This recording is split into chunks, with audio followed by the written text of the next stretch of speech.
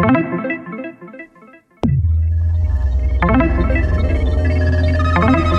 got the code. It's going to launch. It's a Unix system. I know this.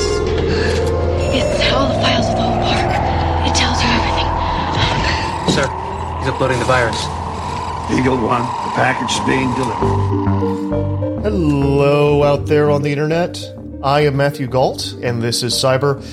You've probably heard of it, but you may not be using it. Now, we've all heard about how Facebook is destroying democracy, how Twitter enables the loudest, dumbest voices to have the most influence, how Instagram has ruined an entire generation's self-esteem. But what if I told you there was a social media network even more important than those? Every day, people are gathering online in this space to organize powerful political movements. They're sharing details of what's going on locally, getting organized, and fighting each other in an online cage match of American politics. It's time to talk about Nextdoor. Here with me to walk through the intricacies of the site is Motherboard senior writer Aaron Gordon. Aaron, thank you for coming on another episode of Aaron and Matthew Do America. How are you doing? I'm good. Can I take 30 seconds to do a quick aside that has absolutely nothing to do with anything? Yes, please. All right, so in our intro, we always play the clip from Independence Day of the package being delivered. For absolutely no reason, recently, I was explaining to my wife, who has never seen Independence Day, the plot of the movie, because we were talking about like the definition of a summer blockbuster, and for some reason, that was like the first movie that came to mind. And like, did the InfoSec person for the aliens ever get their comeuppance for the poor like IT for the poor security architecture of that system? Like, I mean, that seems like just like an incredible security risk to have an open Wi-Fi that like Jeff Goldblum can connect to and just upload a virus without any hacking, any ability whatsoever, or like security to circumvent. Like, he did it basically in like 2 seconds. Seems bad. I wonder if this question is answered in the sequel, which I have not seen. Yeah, me neither. It could be. Maybe the InfoSec guy like forms a new army to come and punish everyone. I don't know. Who knows? I feel like there's one listener somewhere yelling at their podcast right now. The one person who actually saw the sequel. Yes. Yeah. I don't. I was about to defend the sequel that I haven't seen and say lots of people saw it, but I don't know. I don't know if that's true or not. So, all right, that was my 30 seconds. Thank you. Sorry, we're going to talk about gas ovens again at the end, but we'll get there. So we're here to talk about Nextdoor. For the uninitiated, for those who don't know, for those who are listening in places other than America, what is Nextdoor? Well, okay, so Nextdoor does exist outside of the U.S. So some listeners outside of the U.S. may be familiar with it, but I do think it's like more of a thing in the U.S. Nextdoor is a hyperlocal social media network. It basically bills itself as like the digital equivalent of the neighborhood bulletin board. It's kind of more akin to like a message board, I think, that's geographically restricted. So when you sign up, you can only join the neighborhood in which you live, which the phone detects, or which the company detects either with the geolocation of your phone or with some kind of interface with your wireless company where it knows the zip code you've been billed, which is kind of interesting. And then, or it like literally mails you a postcard with a verification code. So based on that, it knows, like you sign up for your neighborhood and you can only see posts in your neighborhood. You can't like quickly join in different neighborhoods group, in another state or another city or another country even. It doesn't have that capability. So it's just like a hyperlocal social media network.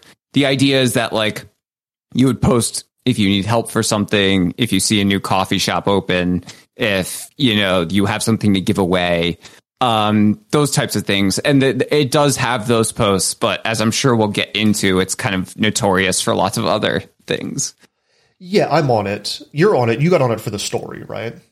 Yeah, I wasn't on it before the story. I don't feel like it's as big of a thing in New York. Okay. Like it definitely exists. It's definitely here, but I don't hear or know of pretty much anybody who uses it. And that was verified when I joined, where it seemed to be really inactive. Like, well, there are neighborhoods. I would say that, like, and this is me speculating, but like in New York City, there were already forms of like hyper local organization that predate Nextdoor, right?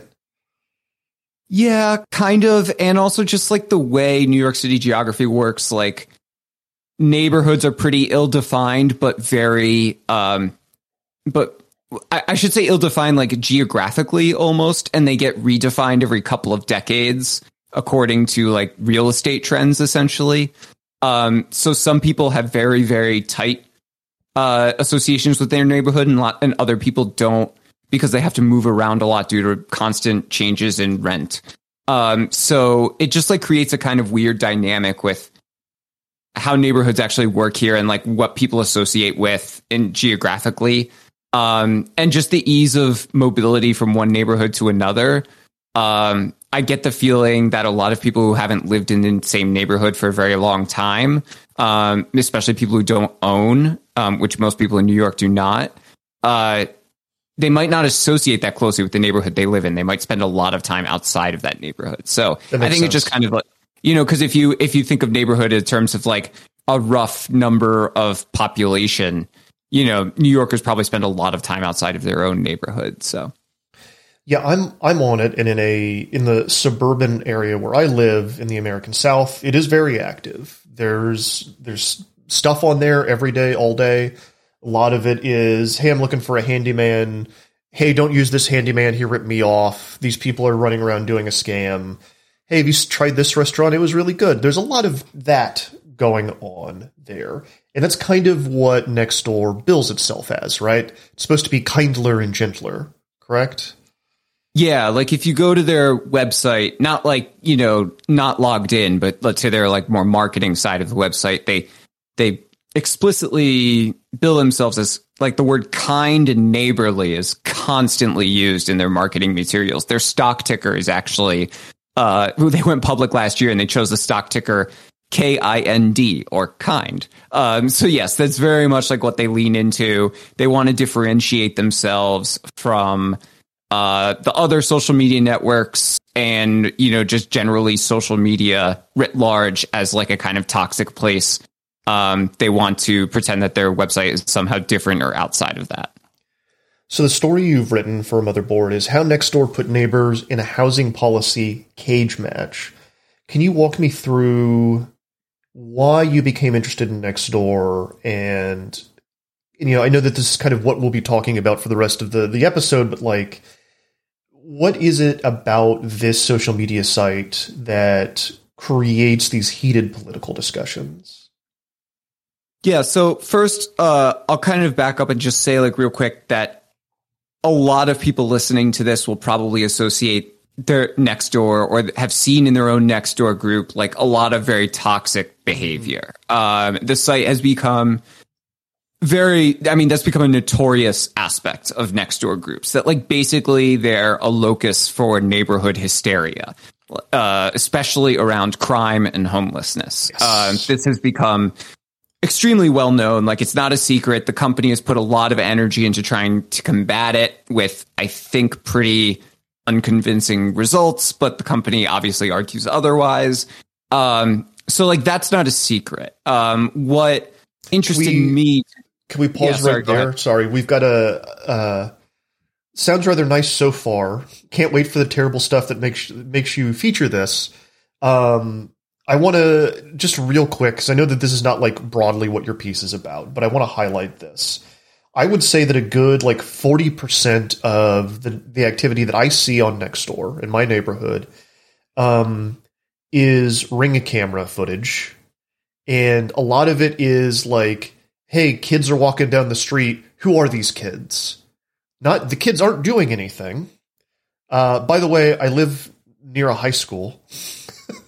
Like, I live literally within walking distance of a high school. When the marching band is playing for a football game, like, I can hear it in my house. Like, that's how close I am.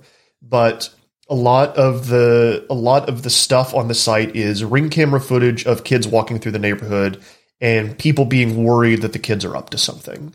That is a lot of what's going on there. And so it's paranoia. It's a lot of people, it's not all this, but there's a fair amount of like people kind of in their homes, looking out their windows and sharing it with people online. Yeah. So the thing I think this got cut from the final story just because it's kind of long enough as it is, and it was a bit tangential to what the story is really about. But a lot of the people I talked to said that when they first joined their Nextdoor, from when the group was created, where at first it really would be a lot of the things that Nextdoor likes to say its site is for. And then you start to get people who are just constantly posting the types of things that they would normally just say in their own head or in their own homes. Suddenly they're posting it to the internet. Like, who left all this garbage, on like the side of the road, or who's responsible for parking on my block? This car I don't recognize. Or why did 4 cop cars just go by with their lights and sirens on? Like the kind of like minutia of suburbia that I think living in a kind of consistently dull environment generates. And I don't mean that in like as an insult. Like the dullness is one of the selling points of suburbia, right? It's supposed to be safe and calm and nothing dangerous happens. But like that just can lead a certain type of person to create like this kind of heightened suspicion. And that gets posted about on Nextdoor quite frequently. That's a very common thing in Nextdoors across the country. And it kind of and it builds over time. So like it starts kind of innocuous.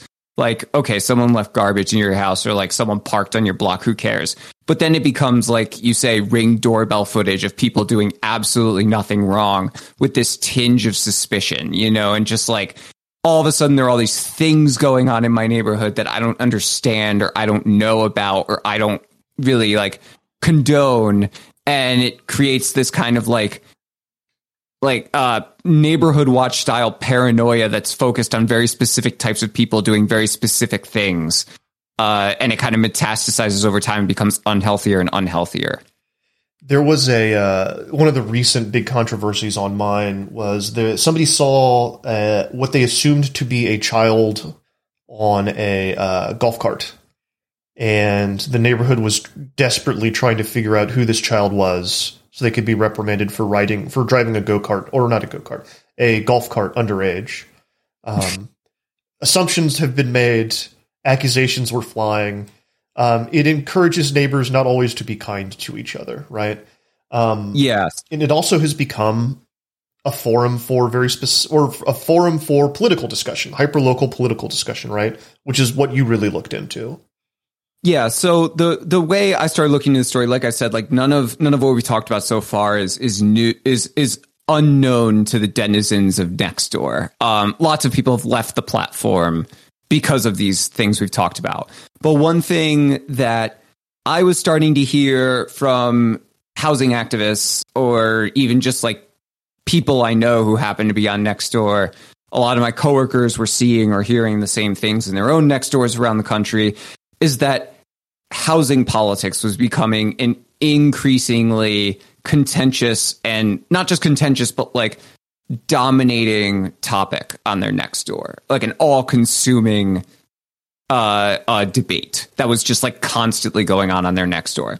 And when I say housing politics, just to kind of clarify exactly what I mean when I say housing politics, because I'm probably going to be saying that a lot this conversation, I'm talking about homelessness. I'm talking about zoning reforms and changes. I'm talking about parking minimum requirements.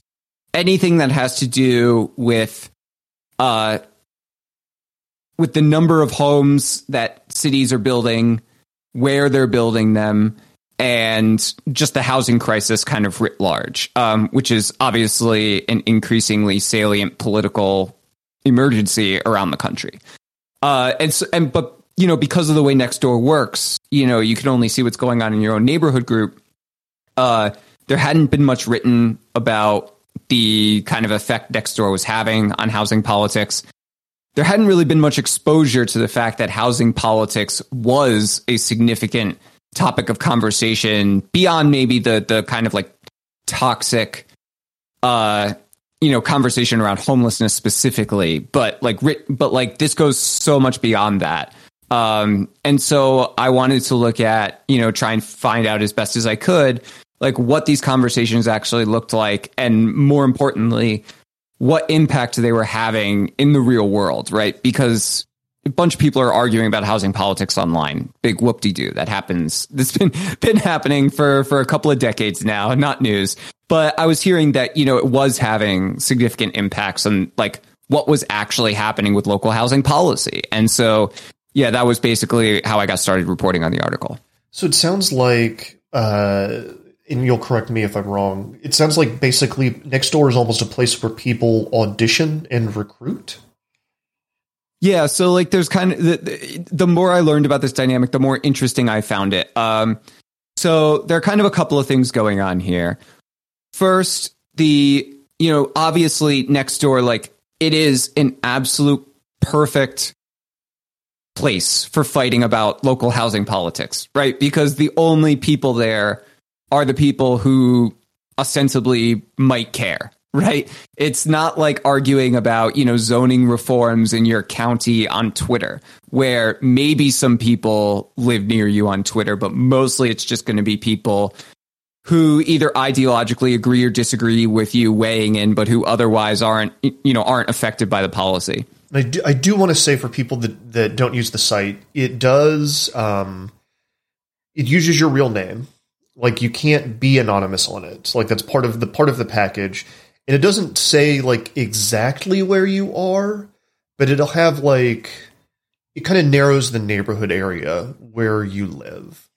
Right. So, yes. So the idea is like, if there's a zoning reform proposed and you felt a certain kind of way about it, either pro or con, Nextdoor, you were thinking like, how do I create a social media network or ecosystem that would just be ideal for organizing people around this issue?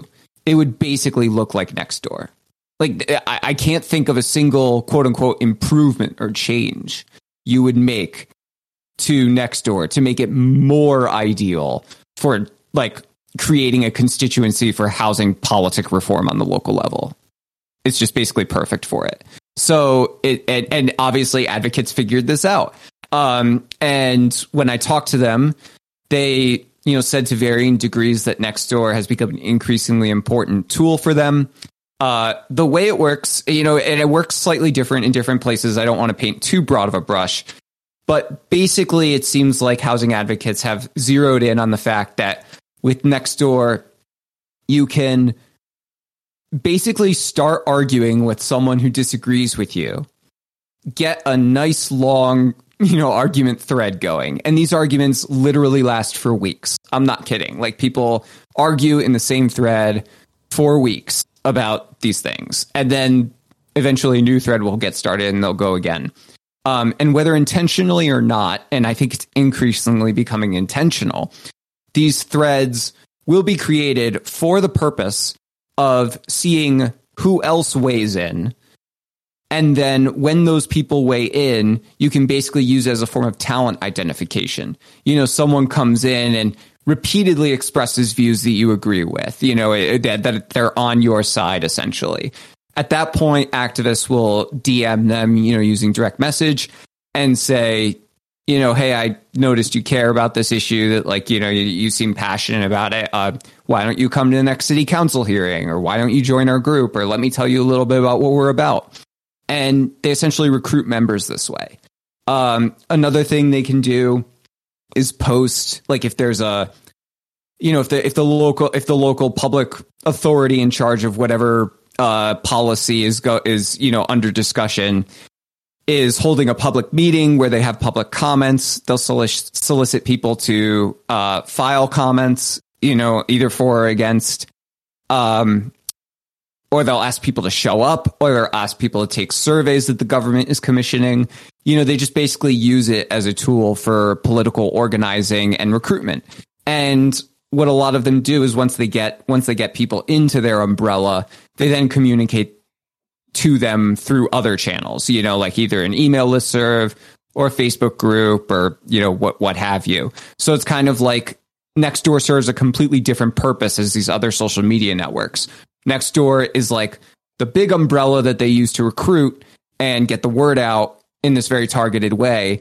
And then they use other social media networks or technological communication channels to just communicate with the members that they've already recruited.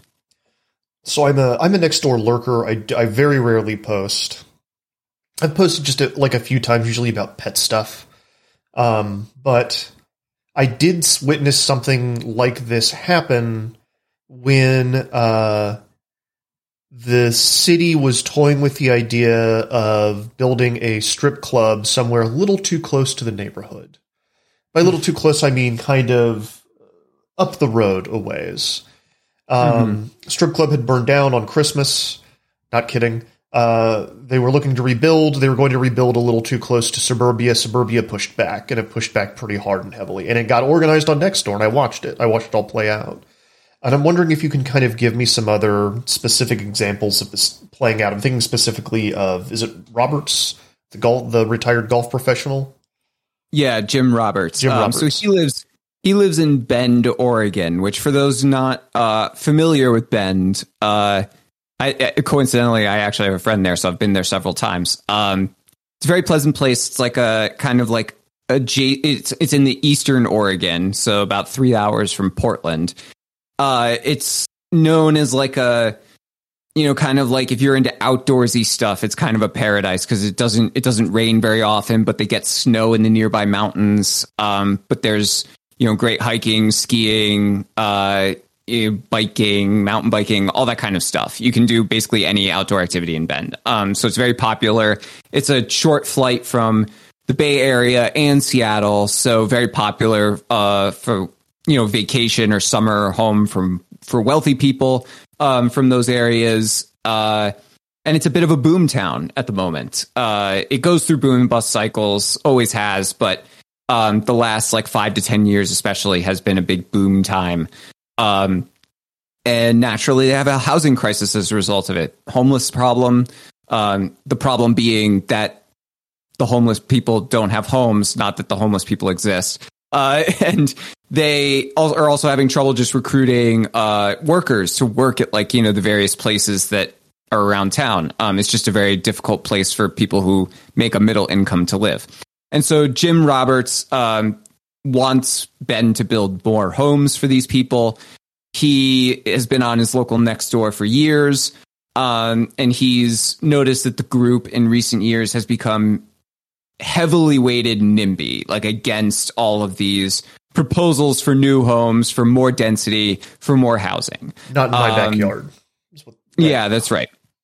And, you know, like he will, you know, see posts regularly asking people to like sign petitions to save the parking in the neighborhood, you know, like oppose measures to get rid of mandatory minimums for parking at new developments because they're afraid of how, like, it's not really like, basically they're afraid that if there are no mandatory minimums for parking on new developments, people will start parking on their blocks, which will make parking harder. And that's very bad, I suppose.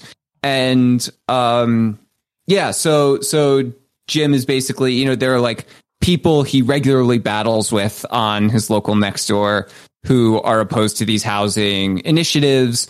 And the kind of interesting observation that Jim had is if you look at his local Nextdoor group, it seems like all of these things the city is doing to try and promote the new housing are incredibly unpopular. You know, he roughly ballparks it as like, you know, roughly 70 to 80% against, you know, people see, you know, in terms of the people voicing on Nextdoor. Like, it just seems like it's very unpopular and people don't want it. And it kind of cultivates this false majority mentality where it's like, well, obviously everyone's against this, but the city is ramming it down our throat anyways. And yet in the local, you know, to the poster goes the spoils. Yeah, I mean, but in the local, you know, this is kind of like juxtaposed by what actually happens when they hold elections. Right. In the recent election, the the pro-growth, essentially, city council slate swept. And so it's like there's this dichotomy between what people on Nextdoor think the consensus is and what actually seems to be the consensus when a general vote is held on related issues. So that's another kind of dynamic here, is that like Nextdoor leans heavily NIMBY, like almost everywhere. I would even go as far as to say everywhere. It is just like a fundamentally NIMBY platform. Yeah, because if you care enough to post about it, right? Yeah, it's just, I think there are a lot of reasons why it weighs that direction. One is it's obviously geared more towards homeowners who have roots in the neighborhood. It's obviously geared more towards older people. Which is brought out by various like just anecdotal observations and also just demographic like studies. It's obviously geared towards people who, at least in terms of posting, the posting is mostly geared towards people who have questions about what's going on in their neighborhood that they don't understand, that they care enough about to post. And just like this generally seems to manifest in terms of the poster base being older. Now, in this, I should say that like Jim Roberts is 65. I think he's 65. He's in his 60s. He's retired, but he's pro housing and pro growth. So it's not like universal that older people are going to be NIMBYs, but that's definitely the pattern. All right, cyber listeners, we're going to pause there for a break. We'll be right back after this. When you're ready to pop the question, the last thing you want to do is second-guess the ring. At BlueNile.com, you can design a one-of-a-kind ring with the ease and convenience of shopping online. Choose your diamond and setting. When you find the one, you'll get it delivered right to your door. Go to BlueNile.com and use promo code LISTEN to get $50 off your purchase of $500 or more. That's code LISTEN at BlueNile.com for $50 off your purchase. BlueNile.com, code LISTEN. Thank you for sticking around, cyber listeners. We're back on talking with Aaron Gordon, all about Nextdoor. This is a question from the audience. Hello, Reese. Is there any overlap in the type of posting on Nextdoor with the type of people that show up to the community forum meetings for planning projects? Yeah, great point. And the short answer is yes. And that's like the point of the organizing on Nextdoor, is to create that overlap. So I can't remember if I was on the pod to talk about this piece, but last year I wrote an article about how the community feedback process is fundamentally broken. And one of the many ways in which it's fundamentally broken is that the people who show up to comment at these things are not representative of the community as a whole. So you end up with this kind of like false perception of consensus. And one thing that I was kind of surprised to see came out of my Nextdoor reporting so clearly is how Nextdoor basically replicates that flawed process exactly.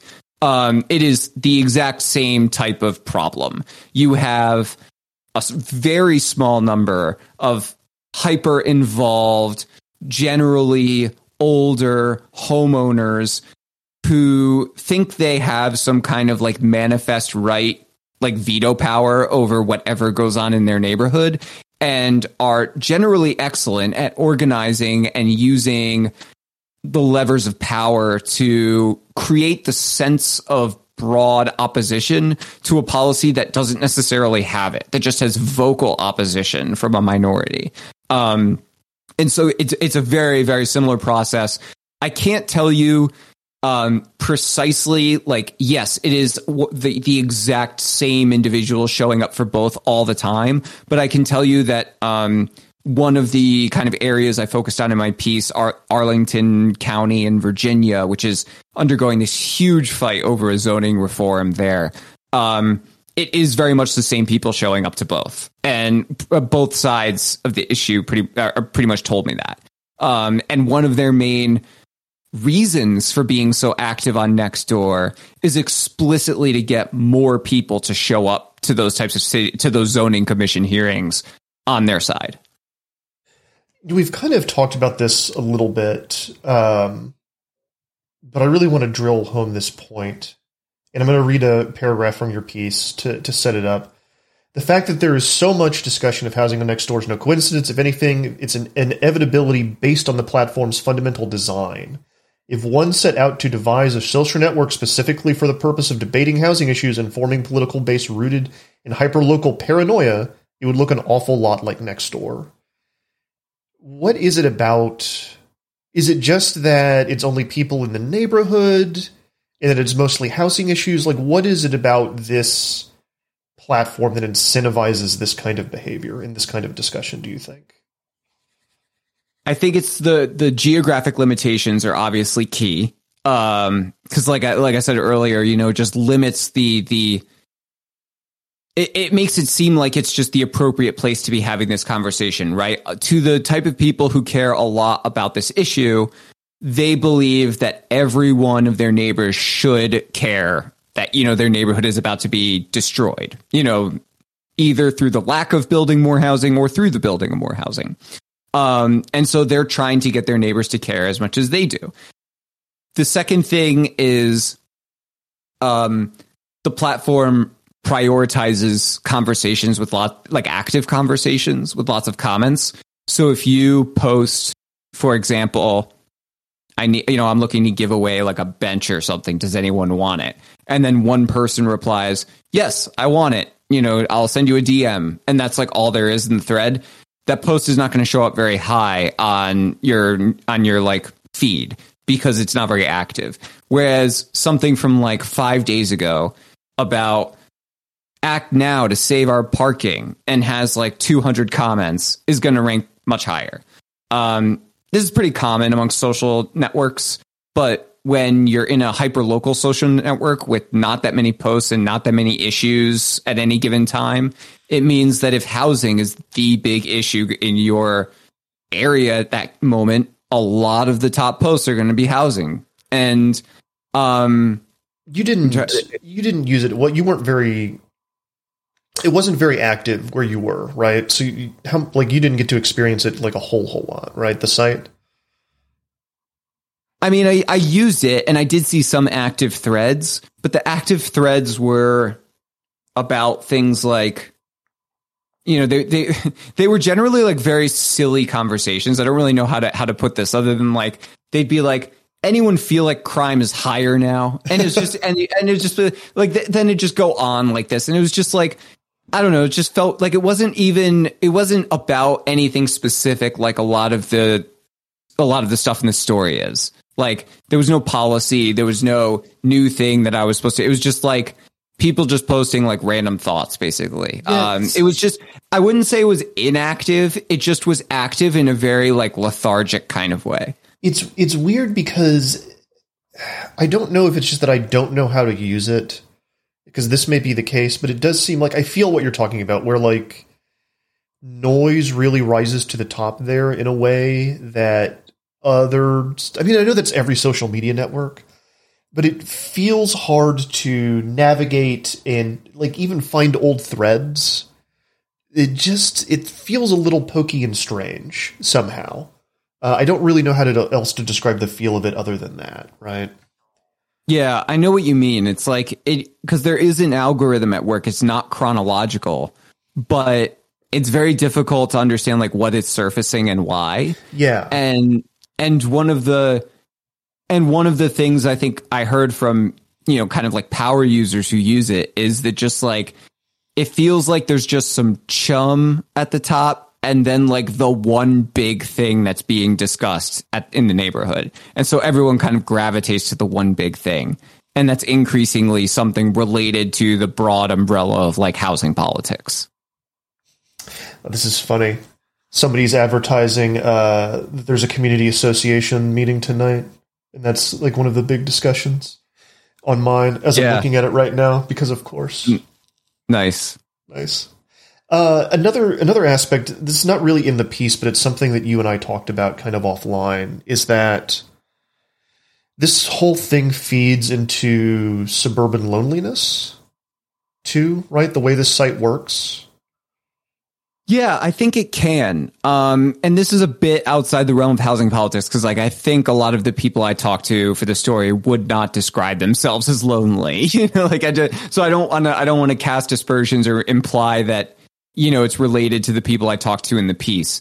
But from our casual use of Nextdoor, and I can tell you, when I signed up for my local Nextdoor, I recognized a bunch of the people who are posting on there from people in the neighborhood I have run into on the street and I've talked to and I know. And these are people who, in my experience, are either deeply religious evangelists and are just like the kind of people who use literally any platform they can possibly think of to post about how much they love Jesus. Or there are people who I kind of, you know, regard as like, I read personally as being lonely. Like they seem lonely, like the way they walk around the street, the way they talk to strangers. It just seems like they're kind of constantly looking for something to do or someone to talk to in a sad way. And you know, it's like I do talk to them when I see them on the street. Like I do, you know, like it's not like I ignore them. But when they post on Nextdoor, they kind of post in the way I imagine they would talk to someone if someone was there to talk to. And it sounded like you kind of had a similar read with some of the people on your Nextdoor, some of the most prominent posters on your Nextdoor as well. Yeah, because it's not a very walkable place where I live. I think some, but not all of the people around me have unhealthy lifestyles. And yeah, it just seems like there's a lot of reaching out into the lonely void on this site too, as well as all of the other things.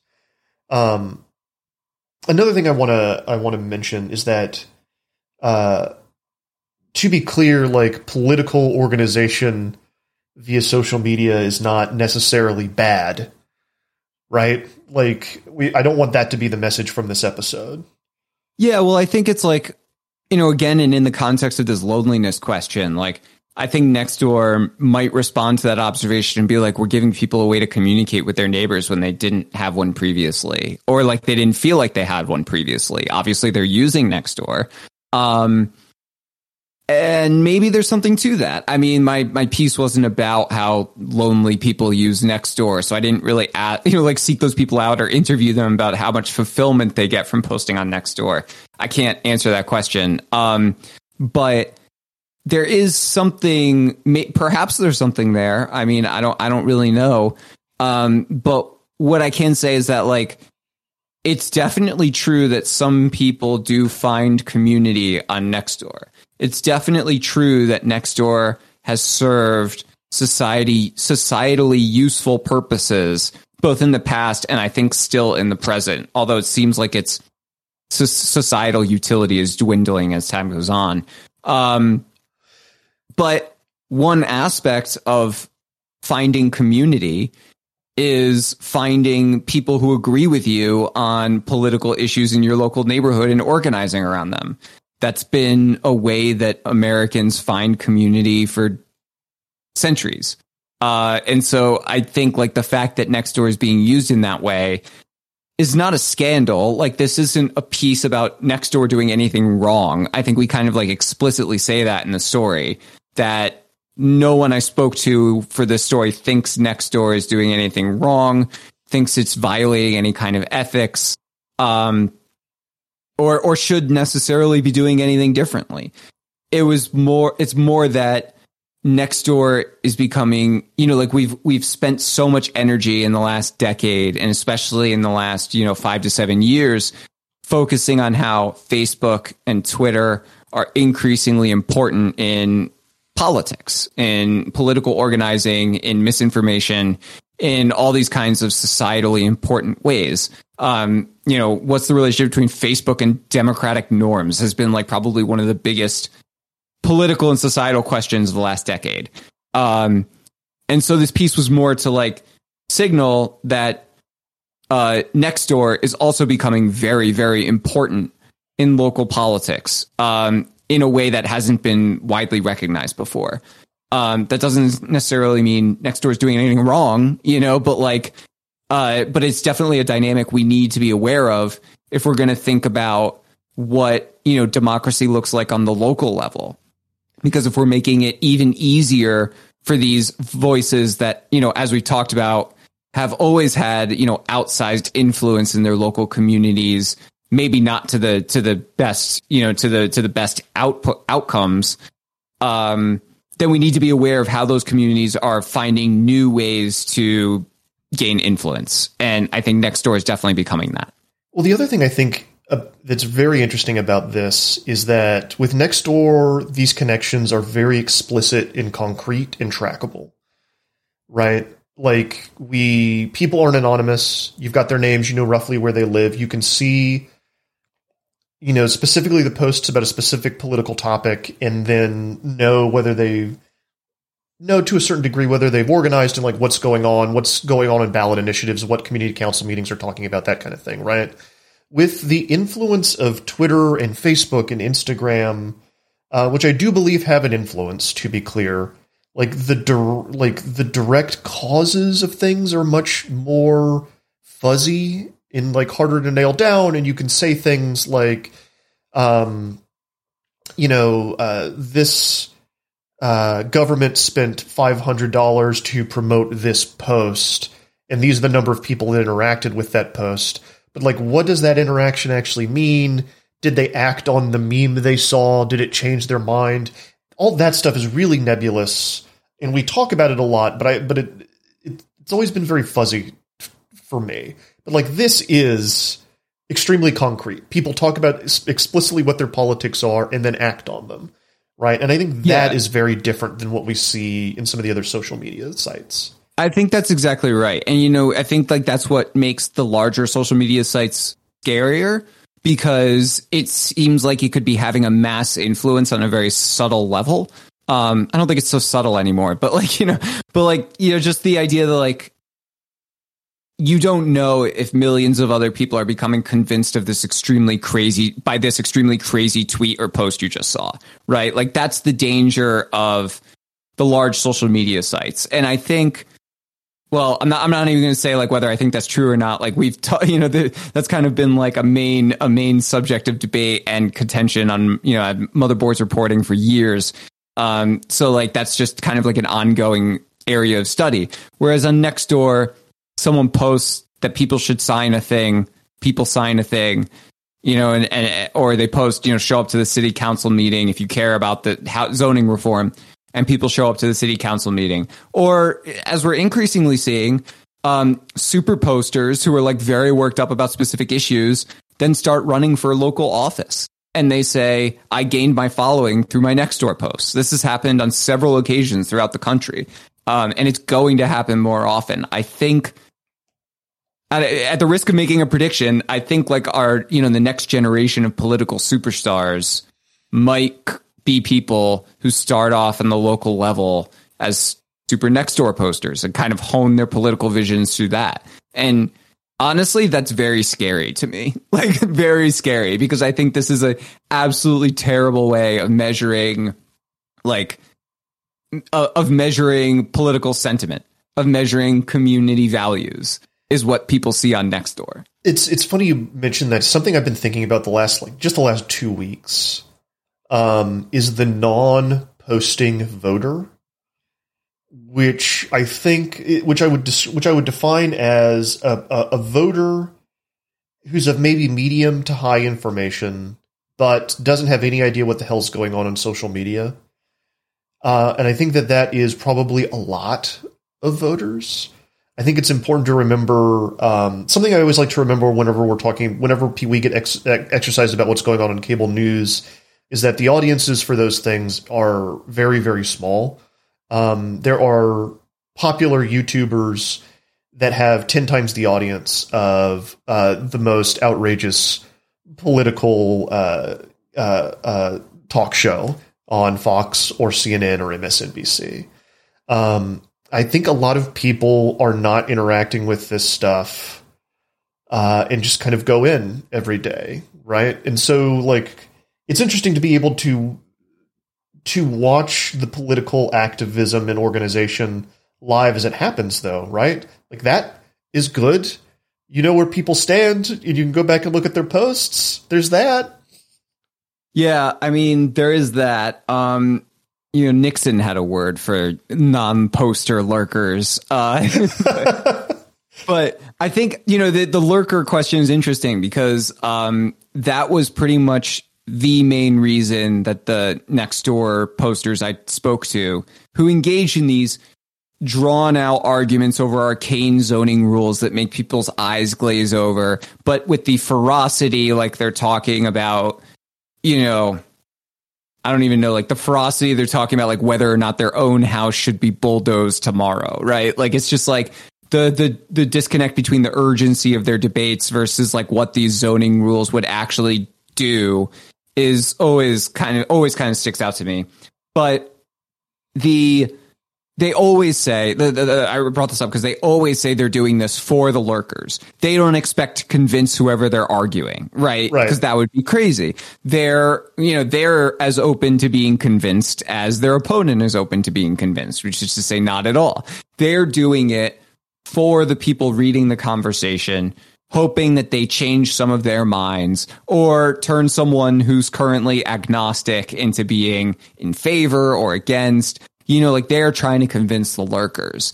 And, the open question to that for me is like, who the fuck is reading these conversations? like who's 200 comments deep in your...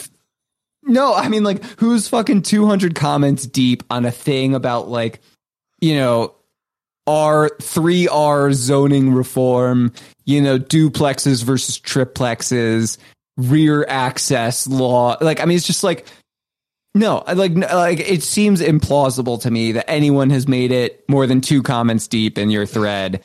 Like, there is like this weird disconnect there between like what they say they're doing versus I think what they're actually doing. But yeah, they're doing it for the lurkers. They're doing it for you, Matt. For the Orthogonians out there, they will be saved. Yeah. Real quick, is there moderation on Nextdoor? Are there moderators? Yes, the moderators are local volunteers, often the people who created the neighborhood group or then passed it off to somewhere else. Importantly, though, the moderators can only review and delete flagged posts. They cannot suspend or ban users. If a user gets flagged, so like basically the difference is if someone posts something that's like has COVID misinformation or is hostile towards homeless people, the post can get flagged and then the moderator deletes the post. Or the comment. But if the user does something that violates community guidelines, like threatens someone or doxes someone or what, something like that, then their account gets flagged and someone who works for Nextdoor or, a contractor or whoever, reviews that activity and then suspend or ban the account. So the local volunteers who actually live in the neighborhood have no ability to suspend or delete accounts, which is very funny to me because lots of people who I spoke to for the story accused moderators of banning or suspending other users based on their own ideological conflicts and not their behavior. So like that was especially funny to me. I've seen also that live happen in my Nextdoor, moderators being accused of corruption. So yes, I've also seen that happen too, which I thought was very funny. Anyone who used to hang out on like message boards before social media is super aware of this dynamic. Like this is old school message board feuding 101. I think a lot of Reddits still have this. Yeah. Why did you delete my post? Are you afraid of the truth? That kind of that kind of thing. All right, I'm gonna see us out, but I do want to bring up the last time that we spoke. We talked about gas stoves and the amount of messages that I got from listeners, emails, DMs. I was shocked, I say, at the amount of people who were interested in the gas stove thing. Were they all mad? Were they all? No, that was the thing. I wanted to read this one, which comes from a student in the Netherlands. Can't believe you got me to listen to two Americans talking about stoves for 41 minutes. Here in my student housing, gas isn't even an option. Electric or induction only. Only you just get one of these standalone ones. It was compelling 41 minutes. It was just such a weird way to find out that Americans are so resistant to change, that to stuff that really isn't life or death, like the way you heat a fucking pan. And then, like the way you heat a fucking pan. I love that. It's so true. And I have decided that I'm going to try one of these induction stovetop, like the little ones that you got from Amazon. And can you? Oh, hell yeah! Will you share with me which one you got? I know you told me, but I can't remember now. It was. Hold on. It was the Duxtop. Duxtop is the one that I have. I think it's the one Wirecutter recommends. There's one that Wirecutter recommends. Well, you can't go wrong with Wirecutter. They've never made bad recommendations before. Well, fuck it, man. Life is too short. Like, that should be Wirecutter. I offer that tagline up to you for your use. Feel free to make that your tagline, your motto. It is. You deserve it. Yeah, I mean, I got it. It's good. I like it. I don't have any complaints. Just make sure you're using the right cookware for it. If you have cast iron or Dutch ovens, those work best, I find. But some stainless steel work too. Although the stainless steel pots we have make weird noises when it's on there, so we don't use them. That's interesting. It's the magnetism, man. It's all crazy. It's bizarre. To our dear friend listener in the Netherlands, I will just say, my friend, this is the tippy top of the iceberg of things that Americans will fight to the death over that make no fucking difference. We kind of just like to fight, Yeah, it's well, some do. I don't personally. I've delicate blogger hands. Really, I can't be fighting. Come on. You like to fight people. Not like physically, but you're to tell me that if you meet someone in the street that is in your neighborhood that you have housing disagreements with, you're not going to argue with them? Oh no, I don't argue over housing stuff anymore, man. I've learned my lesson. There is simply if I've learned anything from this story, it's that there is no possible way to honestly defend the behavior of arguing with someone about housing policy. It's just a no-win situation. People feel very strongly about their housing policy beliefs, and they will not change them. And it's based on I shouldn't say absolutely no evidence. It's based on them backfilling their intuition with available evidence that they can find. I can't think of another issue, actually, in American life. Maybe guns, but it's up there with guns in terms of issues that people will not change their minds about, but will argue forever about. Guns, and I don't know why that is, but yeah, it's just definitely a thing. Guns is a good one. That's another good one.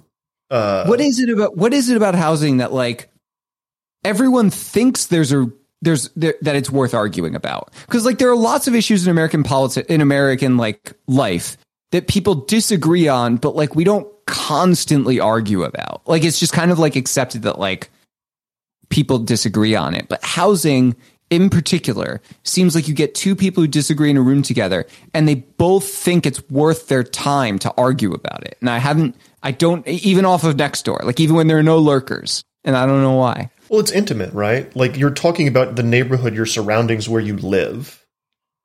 That stuff can feel like life or death for people, and it feels as if it should be something that you have a lot of control over, even if you don't necessarily do. So on that note, I just want to pull up something from my story. I talked to a housing expert named Yona Freemark, who's the research director of the Land Use Lab at Urban Institute. Because obviously the piece is mostly about these people who care very much about these housing policies and think they will have huge impacts on their neighborhoods, their cities, their counties. And so I just asked him what do we know about how much impact these policies will actually have? And here's from the piece. It's difficult to generalize about the impact zoning changes have on housing, said Yona Freemark, because there are many different types of zoning changes. Each type can be done at different scales, and the specifics of where those changes are being made will have an impact on what the changes accomplish. What we do know, Freemark said, is that if there's more housing available, in general, housing prices go down. However, more housing available does not automatically result from changing zoning policies. End quote. Freemark said zoning reforms that are bigger in scale, so for example, like more drastically changing the zoning code, will have a larger impact than more moderate ones. Also, changes in cities with vibrant real estate markets will have bigger impacts than ones in less active markets. And he said there's, quote, relatively strong evidence, end quote, that zoning reforms that make more types of buildings permissible, such as missing middle housing, tend to increase land values. So the way I would kind of summarize my interview with Yona about this is that there's a lot that we cannot say about what any given zoning reform will do. There are a lot of factors and variables, and even the experts who study this stuff full time can't really tell you in advance concretely what any one of these policies will do. Instead, but that is not at all the vibe you get when you go into these next doors, right? Like everyone is very certain about what these things will do.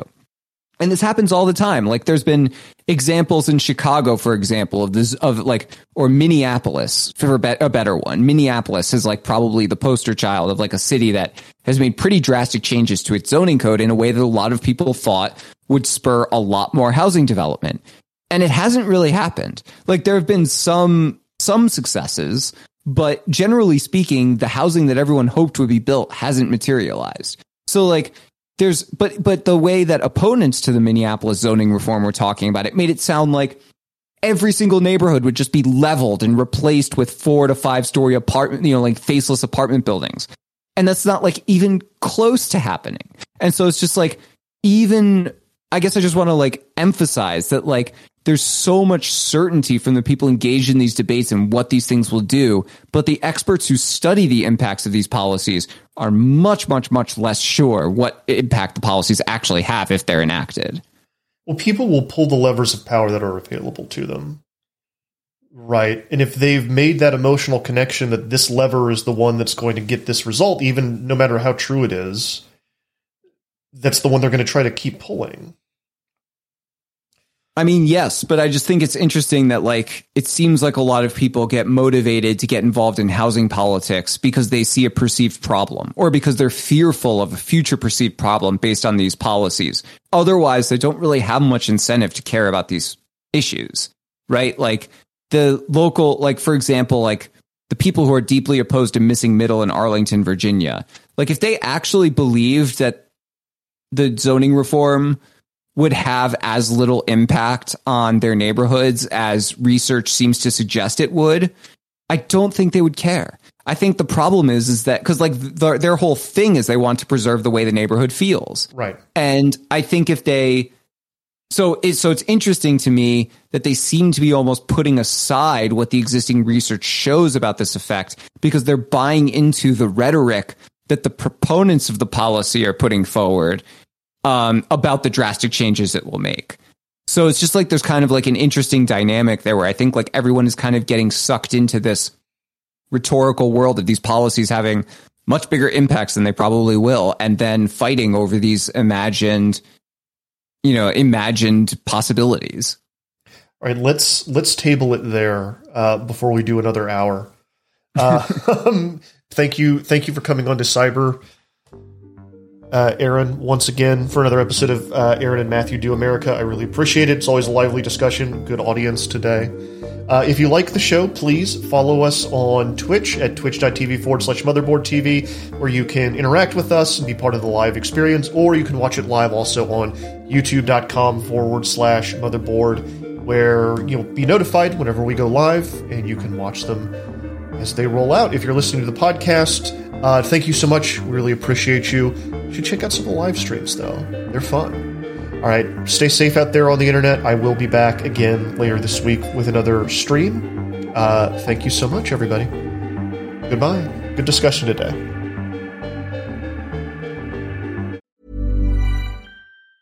Planning for your next trip? Elevate your travel style with Quince. Quince has all the jet-setting essentials you'll want for your next getaway, like European linen, premium luggage options, buttery soft Italian leather bags, and so much more. And is all priced at 50 to 80% less than similar brands. Plus, Quince only works with factories that use safe and ethical manufacturing practices. Pack your bags with high-quality essentials you'll be wearing for vacations to come with Quince. Go to quince.com/pack for free shipping and 365-day returns.